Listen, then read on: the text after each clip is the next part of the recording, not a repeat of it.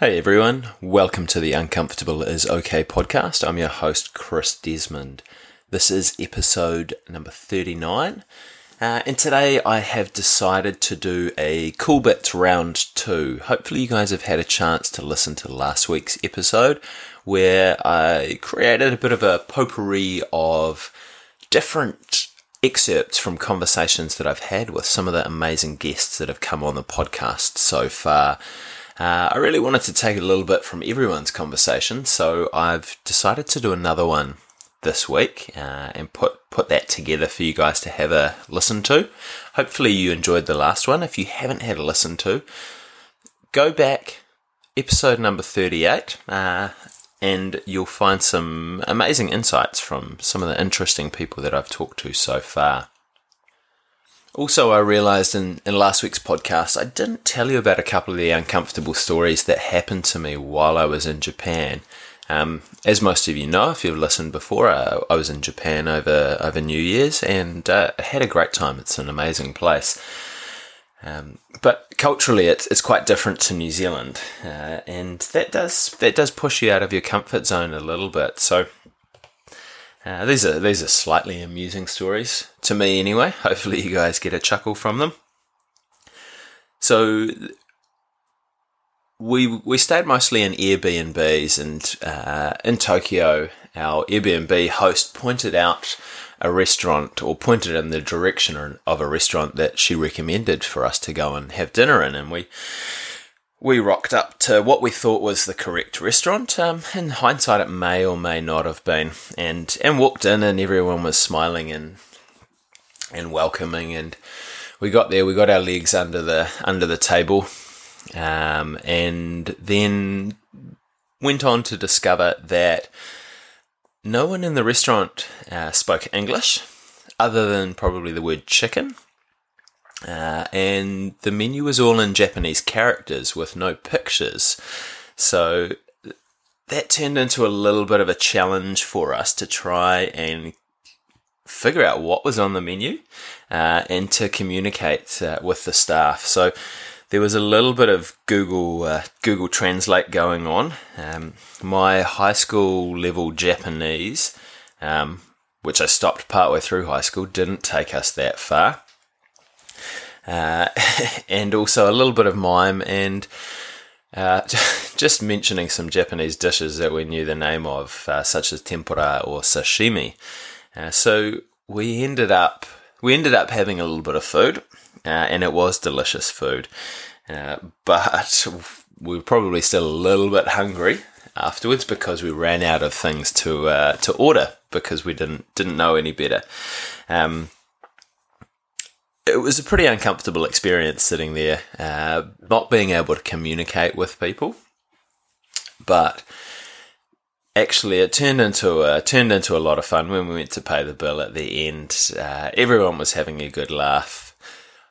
Potentially, the guys were having a good laugh at us rather than with us. But we found it amusing by the end of it. Another interesting cultural experience, we stayed at a ryokan onsen, which is a traditional Japanese inn that has a hot spring there. And the hot springs involve naked bathing. And the one that we were staying at was split up into men and women, so they had separate bathing areas. So I went in and had a hot spring, and from a guy from New Zealand, where the culture over here is everyone's reasonably modest. So sitting in a big hot spring area with a whole lot of other naked guys was an interesting experience, and having conversations with them. So that was definitely a little bit uncomfortable to start with, but as you get used to it, it quickly becomes normal, and you quickly lose a bit of inhibition around it, I guess. So there are a couple of the uncomfortable stories that happened to me while I was away. But again, thanks for tuning in this week, guys. I hope you enjoy Cool Bits Part 2. Remember, if you haven't checked out episode 1 of Cool Bits, go back to last week, have a listen. But enjoy all the insights from the amazing guests that we have on today. Thanks for getting uncomfortable with us today.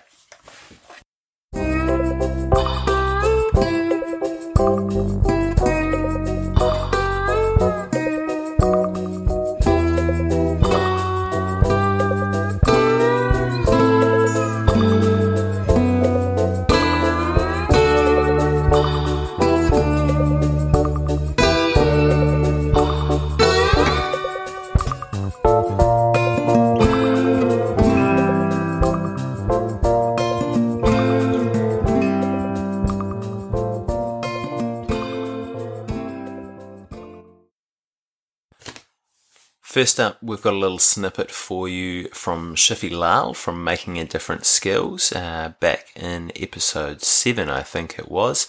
Shiffy is briefly talking today about self-belief, listening, and learning to let go. Yeah, I would say just if you really want to do something, just back yourself. A lot of people will support you. A lot of people will try to tear you down, but it's just that sheer self-belief, and or believing in whatever it is that you want to do that'll get you through it. So just keep pushing through. It does get better. Learn to let go really early. I learned that later, but the more you let go, the more thicker skinned you get. But and also listen along the process as well, because you're always learning, and so don't stop learning. You're never not going to know. You're never going to know everything there is to know. Next up, I'm having a chat with Dave Wolf. Dave is the owner of Everyone's Adventure, a local outdoor adventure business based here in Wellington with kind of a social enterprise bent.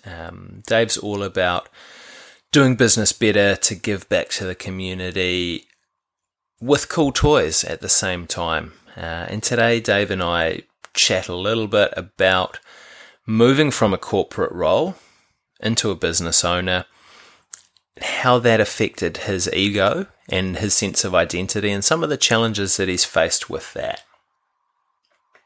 Yeah, so the last thing that I did that was really uncomfortable was leaving my day job.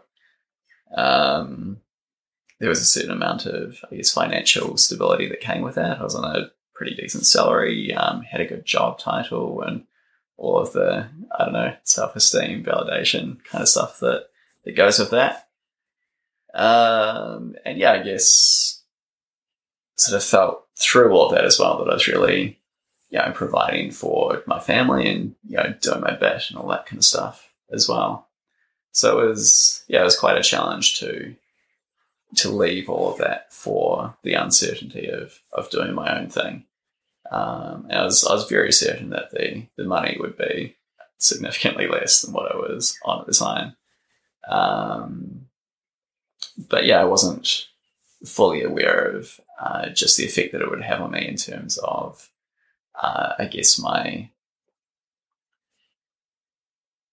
my ego as well. So just what it would mean, leaving this reasonably decent sort of corporate position for a job that wasn't bringing in much money, didn't have much certainty, and was all based on future potential, and just how my ego and my self-esteem would sit with that. Yeah. So yeah, that was definitely a challenging kind of thing for me. It almost, it challenges your sense of identity really as well, because often our identity is wrapped up in our job or in our work as well, and it must make the decision. Yeah, definitely. I think a lot of our identity is wrapped up in our jobs and what we call ourselves and how we describe that, and I guess it's quite easy to make the mistake as well of quantifying your self-worth based on your salary,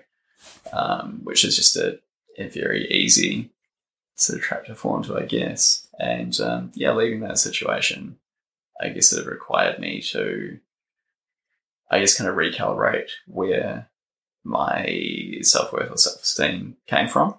That I needed to be okay with not attaching myself to a big number salary-wise. I needed to be okay with my partner earning, significantly more than I was, and essentially being the main breadwinner for us. I needed to learn to be okay with accepting a lot of help. Which was quite a learning curve for me, I think. And is that something you're okay with now, or is that something you're still challenged by occasionally? It's something I think I'm okay with it. Well, most of the time I think I'm okay with it. And then if the business is really struggling in a particular month or if it's going awesome, that will have a massive effect on my mood and I guess my self-esteem as well. And so I think I haven't quite learnt yet to totally unravel my sense of self-worth from the money that I'm bringing in, which is it's kind of interesting. It's a constant battle, I guess, to try and remain detached from that and attach my ego to other things and just have my income as sort of incidental to that. So I wouldn't say by any means that I've figured out a way of resolving that. It's still an ongoing thing. Yeah. But. Next up, we've got Erin Todd from Workerbee. Now, through Workerbee, Erin is helping feed people incredibly healthy food that makes them feel good while encouraging nutrient-dense gardening practices in our community. It was great to have a chat with Erin. She's got a really infectious laugh. And today, in this little excerpt, we talk about failure, about guilt, about the internal voices, and how Erin deals with them. I feel like I'm often failing. And mostly it's expectations of myself, which potentially needs to be adjusted. So, failing. I prefer not to use the term failing because it's always a lesson, and it often turns out to be for the best. I hate to get a bit vague on it, but there's often something you need to look at in that mistake, or there's another way that you can win. It's more of the not meeting those internal expectations that you've set for yourself rather than meeting someone's external expectations that you feel that you, air quotes, fail. Yeah. And more often. Yeah, often. Yeah. Okay. I feel sometimes, I don't know, failure and guilt are wrapped up in... I think that sometimes they're interchangeable with how we view ourselves. That you feel guilty that you have set yourself these expectations and you haven't achieved them. Yeah, it's like trying to be a really great mum while I'm, working full time and having a business, and there's plenty of muck ups in there. Yeah, I understand what you mean there. There's, and I think we're our own harshest critics sometimes as well. Yeah. If one of your friends was doing the same thing as you, and then you were going to give them some feedback, you definitely wouldn't be as harsh on them as you are on yourself. Goodness no. Sometimes I think about that. I'm like, yeah. And I try and listen to myself like someone else is talking to me. And as you say, like, there is no way I would talk to a friend like that. There's no way I'd let anyone else talk to me like that. Yeah. So it is interesting to just notice those internal...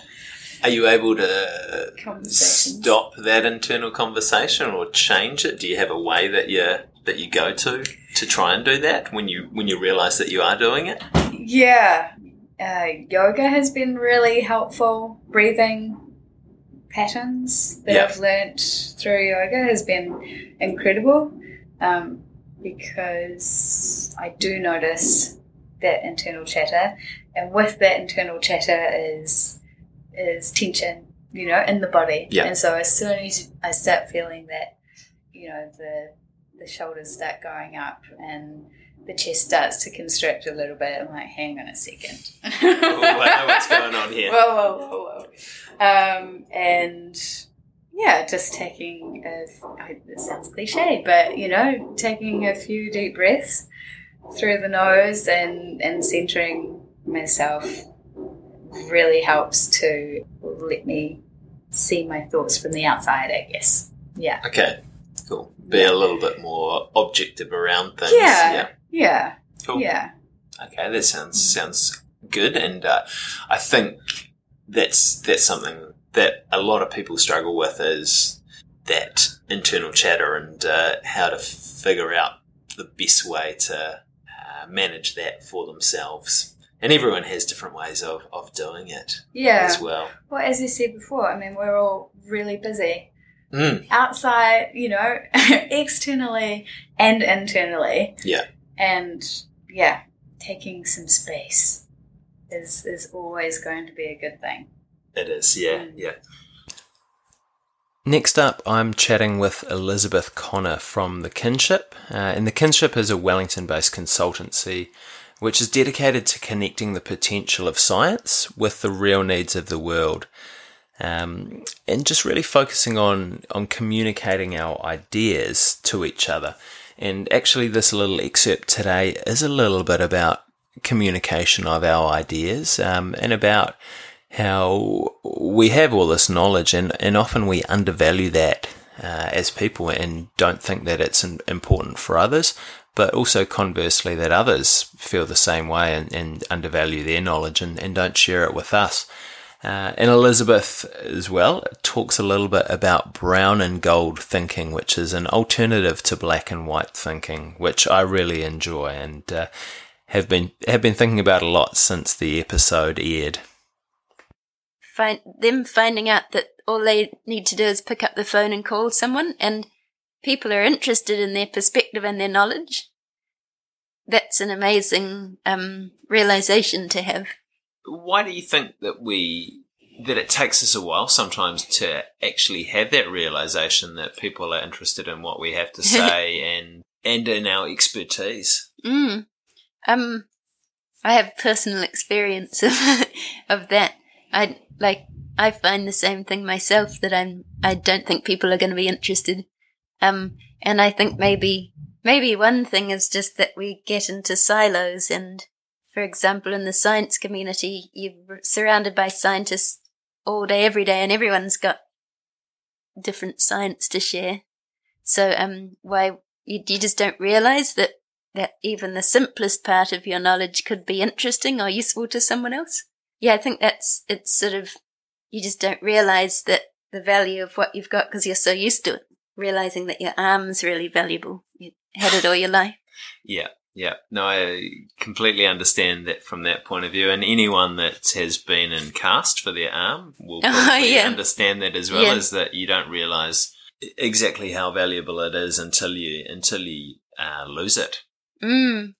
Yeah. And I think, that's an interesting point that you make about that we often undervalue our own knowledge and our own expertise. And I think that every person you meet is going to know something that you don't know. So every person you meet, you're going to know something that they don't know. Yeah, and you can help them out in some way, whether it be a big way or a small way.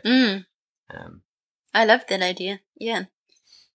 That's such a great way to look at people.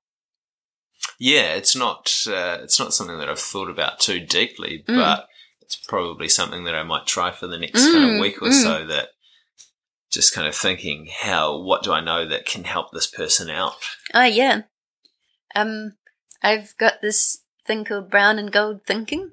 Okay. And it's a way of looking at the world. It's the opposite to black, it's different alternative to black and white thinking. Yeah. And the idea is that everyone and everything's got gold in it somewhere. Yep. It's just covered in shit. Okay, yeah. And that leads to a way of looking at people in the world as in, like, even if you react really badly to someone, like, you still assume that they've got some value somewhere, and then you look for it. Which the next little audio nugget is from Katie Smith from the Ritual Tea Company. In this one, you'll get to hear a little bit about Katie starting off the Ritual Tea Company and rebranding, and about why being embarrassed of your first iteration of something isn't always a bad thing. And also Katie making the leap from doing something on the side to taking it full time and really going for it, and her decision making process around that. What kind of spurred the rebrand? Why did you change from KT to Ritual Tea? I had just done it all myself, really. I have since read that if you're not embarrassed of your first kind of product or your first iteration of something, then you took too long to launch. So I take heart in that, because when I look back at the packaging and everything, it just wasn't right. But it got me out there. People have been listening to my podcast. I'm not embarrassed though. Yeah, not you. Yeah, so. Okay, cool. How long did it take to decide to change? I'm not sure. I think I knew for a while that it needed to change if I was to grow the business. And yeah, as I said, it was kind of a psychological thing, and changing the name, as well as changing, because I'd always done it so on the side, just a couple of hours a week. I wasn't putting heaps into it, and I knew, okay, I've done it for long enough now. I need to decide whether I want to do this properly, take it to the next level, or say, okay, that was a really good experience and I learned a lot, and leave it behind. But I didn't want to leave it behind. I thought it had too much potential to do that, so I decided that it was time to kind of take it to the next level. Was that a tough decision to make? Yeah, it was. It was, because it's my first business, and I don't know what the right thing to do is.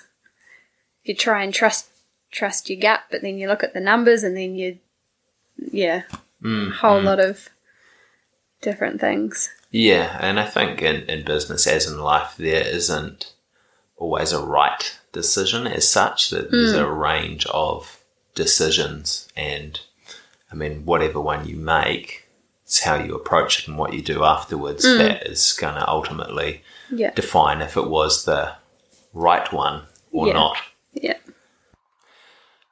I was lucky enough to have a friend of mine, Mega Jolly, reach out to me on the podcast last year to ask if she could talk about her experiences with postnatal depression, which is definitely not a topic I was super familiar with at all. So it was great to get her thoughts around her experiences of postnatal depression, advice for what she would do if she experienced it again, and advice for other mothers and parents going through this. So in this little excerpt, Mega shares a little bit around mindfulness and reaction that she has since learnt after going through this experience. Even, one of the strategies, and I think that they kind of do tell you in a lot of parenting resources, but, sometimes your kids push your buttons, and that's just the nature of children, and you just want to lose it and yell at them. But to be able to step aside and just take 10 deep, slow breaths is so helpful. Just to calm the body, reduce the stress, lower the heart rate, so that you can just think a bit more rationally before you go off at your children. So, yeah. Yeah. Deciding whether this is actually worth going off at them over. Yeah, exactly. I mean, toddlers can be a bit of a handful. And I know, all of my mum friends, they say, oh, God, sometimes I feel like I've just turned into this woman who just yells at their child all the time. And it's easy to do, but it's also just as easy to step aside and just calm down for a minute before you react. So, and I don't mean that in a patronizing way. You've got the choice, right? And I know it's easy to react harshly, but it's also, and it does take a lot of effort to go, hold on, stop, I'm just going to take a breather for a minute. It is hard to do that. But if you can get into the habit of that, it's so worth it. Another slightly uncomfortable topic for me was the topic of egg donation. And thankfully, I got to cover that one as well with Angela McCamish in the podcast last year. Ange has been an egg donor a couple of times and was kind enough to share some time and also some passion to talk with me about the process of egg donation. And she left me with a bit of a message about being passionate about the things that you care about. My goal for this year, my New Year's Eve resolution, was just to be more passionate about stuff that I care about. And I think that that's a really good way to live your life, just to be more passionate. And so I think maybe thinking about donation for some people might be a great thing to do. And it might not necessarily be egg donation, but it could be sperm donation or embryo donation. If you've undergone IVF in the past, you might have embryos left over. Or possibly even being a surrogate might be the right thing for you. But it's just, you need to do what's right for you, and egg donation is not going to be the right thing for everybody, but I'd like to think more people out there might consider it and might want to give some recipients out there the ultimate gift of hope and the potential ability to have a family. In episode 2, I was lucky enough to speak with my mate Alex Asher. This next excerpt is from him.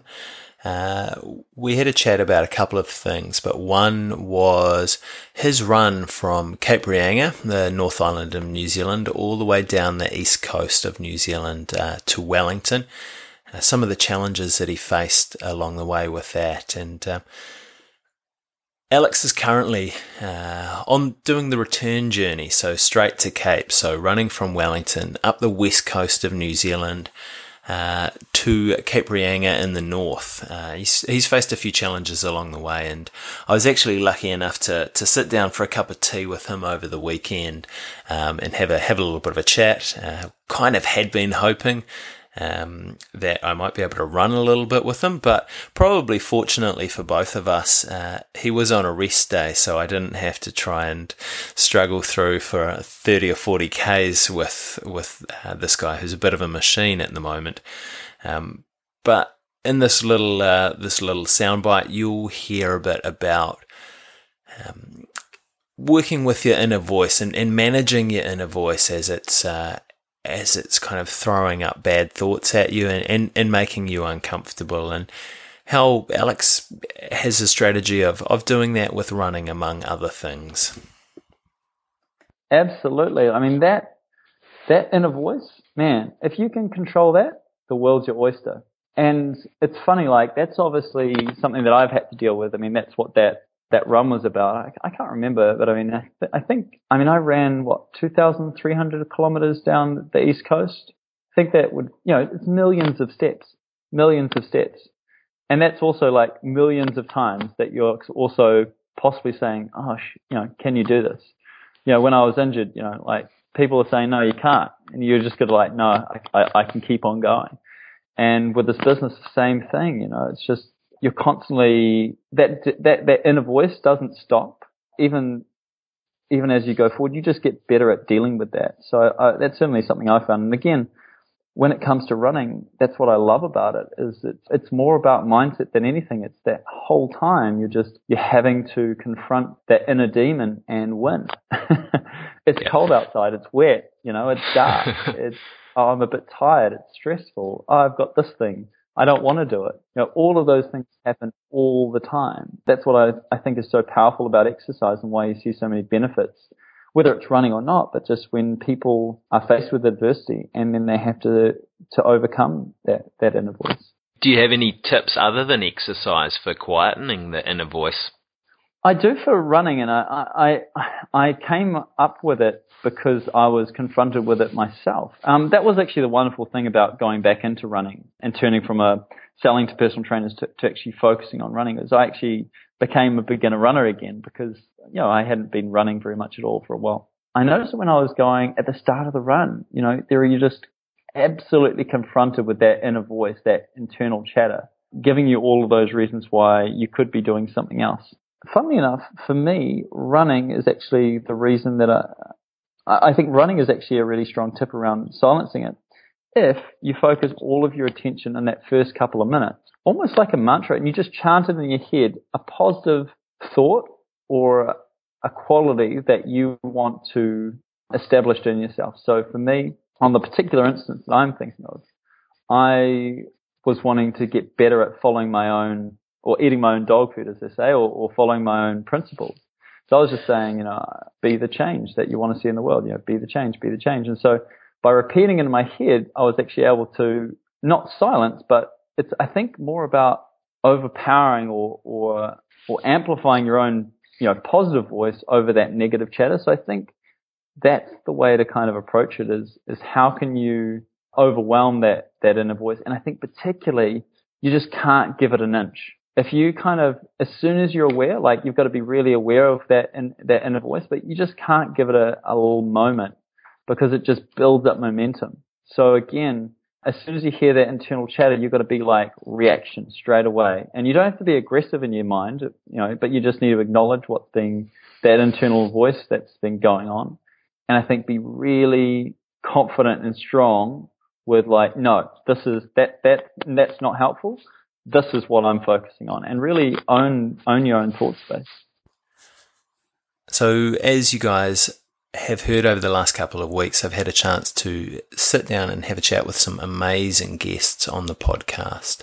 It's been absolutely fantastic to talk to a really wide variety of people, with kind of a wide variety of stories as well, but with that overarching theme of getting uncomfortable. And I think I've definitely been able to push myself out of my comfort zone a little bit more with the podcast and facing new challenges with that. So it's been beneficial for me, and hopefully it's been beneficial for you guys as listeners.